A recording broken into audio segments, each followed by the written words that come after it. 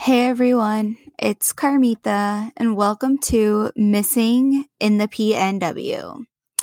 Happy Native American Heritage Month! I'm so excited that this month I will be dedicating all my cases to bring awareness to Native American women. I want to give you some fun facts here. On November 9th, 2009, then President Barack Obama actually signed House Joint Resolution 40, which was known as the Native American Heritage Day Act of 2009, making the day after Thanksgiving every year Native American Heritage Day.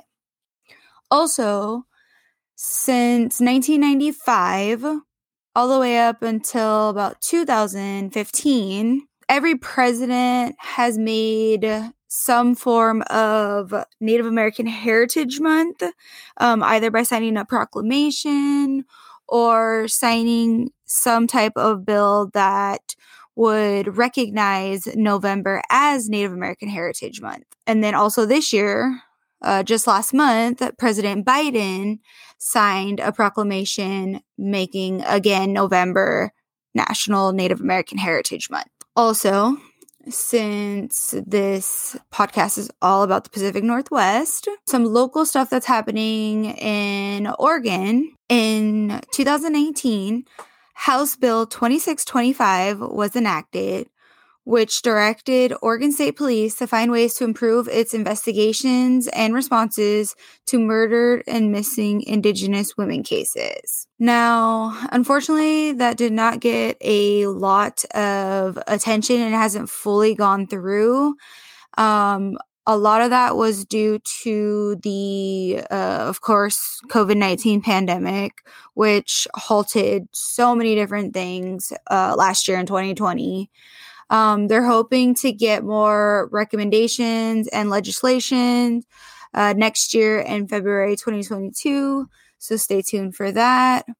There's also a lady named Meryl Kirk, who is a huge activist in Oregon. The woman that we're actually going to discuss her case today was Meryl Kirk's first cousin. She's done a great job going around and talking at legislative hearings, testifying at listening sessions to try to get this House bill into law. I encourage you to get on Facebook and look up the Missing and Murdered Indigenous Women of the USA. That's a page that I follow. Shout out to my Thea Alice for making me aware of that. So also, there is, of course, a lot of unknown and a lot of underreporting when it comes to Native American women who've gone missing or murdered. For example, the Oregon State Police, as of 2021, say that there are 13 unsolved cases of missing Native Americans and 3 unsolved murders in the state. However, the National Crime Information Center says there are 9 unsolved cases of missing Native Americans and 3, again, murders. And then the NamUs, which is the National Missing and Identified Person System, they said that there's 8 missing Indigenous people in Oregon, but they don't track murder data. So you could see how there's just such a lack and not really a lot of clear information on numbers and really what's what. As a whole, the National Crime Information Center had reported that in 2016, there were over 5,700 American Indian and Alaska Native women and girls that were reported missing. But out of those 5,700 in the entire country, only 116 were logged into that federal database NamUs that I just mentioned. Again, cannot stress enough, a lack of data and underreporting is a huge issue. And another huge issue, of course, like Hispanics, Native Americans often get mislabeled as an unknown race, A lot of times Native Americans do get mislabeled as Hispanic or even white. So it's really hard to track all of this data. The CDC also states that nearly half of all Native American women suffer physical or sexual violence. There was also another survey published by the Urban Indian Health Institute in 2016, in which they said that murder was the third leading cause of death of Native women. And guys, the youngest missing and murdered Indigenous victim was a baby, less than a year old.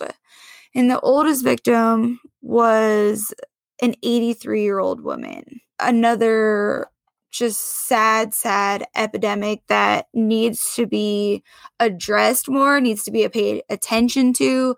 And I just want to thank you guys again for helping me spread awareness for all of the victims that I talk about. So thank you again for just getting everybody out there as best as you can. So today, we're actually going to discuss the missing person case of Lisa Pearl Briseno. Now, Lisa was a member of the Warm Springs tribe and grew up on the Warm Springs Reservation in Oregon. At the time of her disappearance, she was living in Portland, Oregon. Portland to Warm Springs is just over 100 miles and about a 2-hour drive. Now, a lot of Native Americans, contrary to what people believe, they don't live on reservations.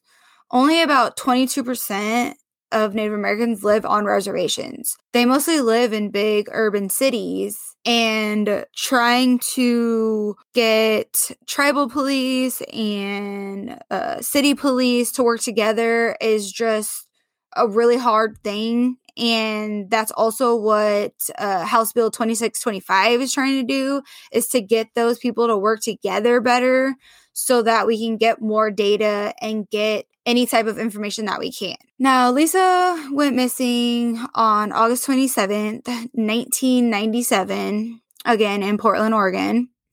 She was last seen with her boyfriend in a white 1983 BMW. That vehicle was later recovered, but Lisa was never seen or heard from again. And I know you guys are getting tired of hearing me say this, but that's all I have on her. I have a picture, which of course I'll post, the missing person flyer. Lisa is described as a Native American woman who is 5 feet tall, weighing between 110 and 130 pounds, with brown eyes and black hair. She was last seen wearing a cream-colored blouse and blue flowered pants. If you, of course, have any information, any tips, anything at all, if you know something, if you heard something, if you see something, please speak up. Of course, you can always leave an anonymous tip. You can call Portland Police at 503-823-0446. Again, people, this is all I have because these missing persons do not get the attention that they deserve. Nobody reports on them. Nobody talks about them. It's so hard when I constantly am scouring website after website and cannot find really anything. It's super frustrating. And I just appreciate you guys helping me to get these missing people out there and trying to bring some awareness to these missing people. Join me next week. I will have another Native American missing person case to discuss with you. Until then, have fun, but be safe.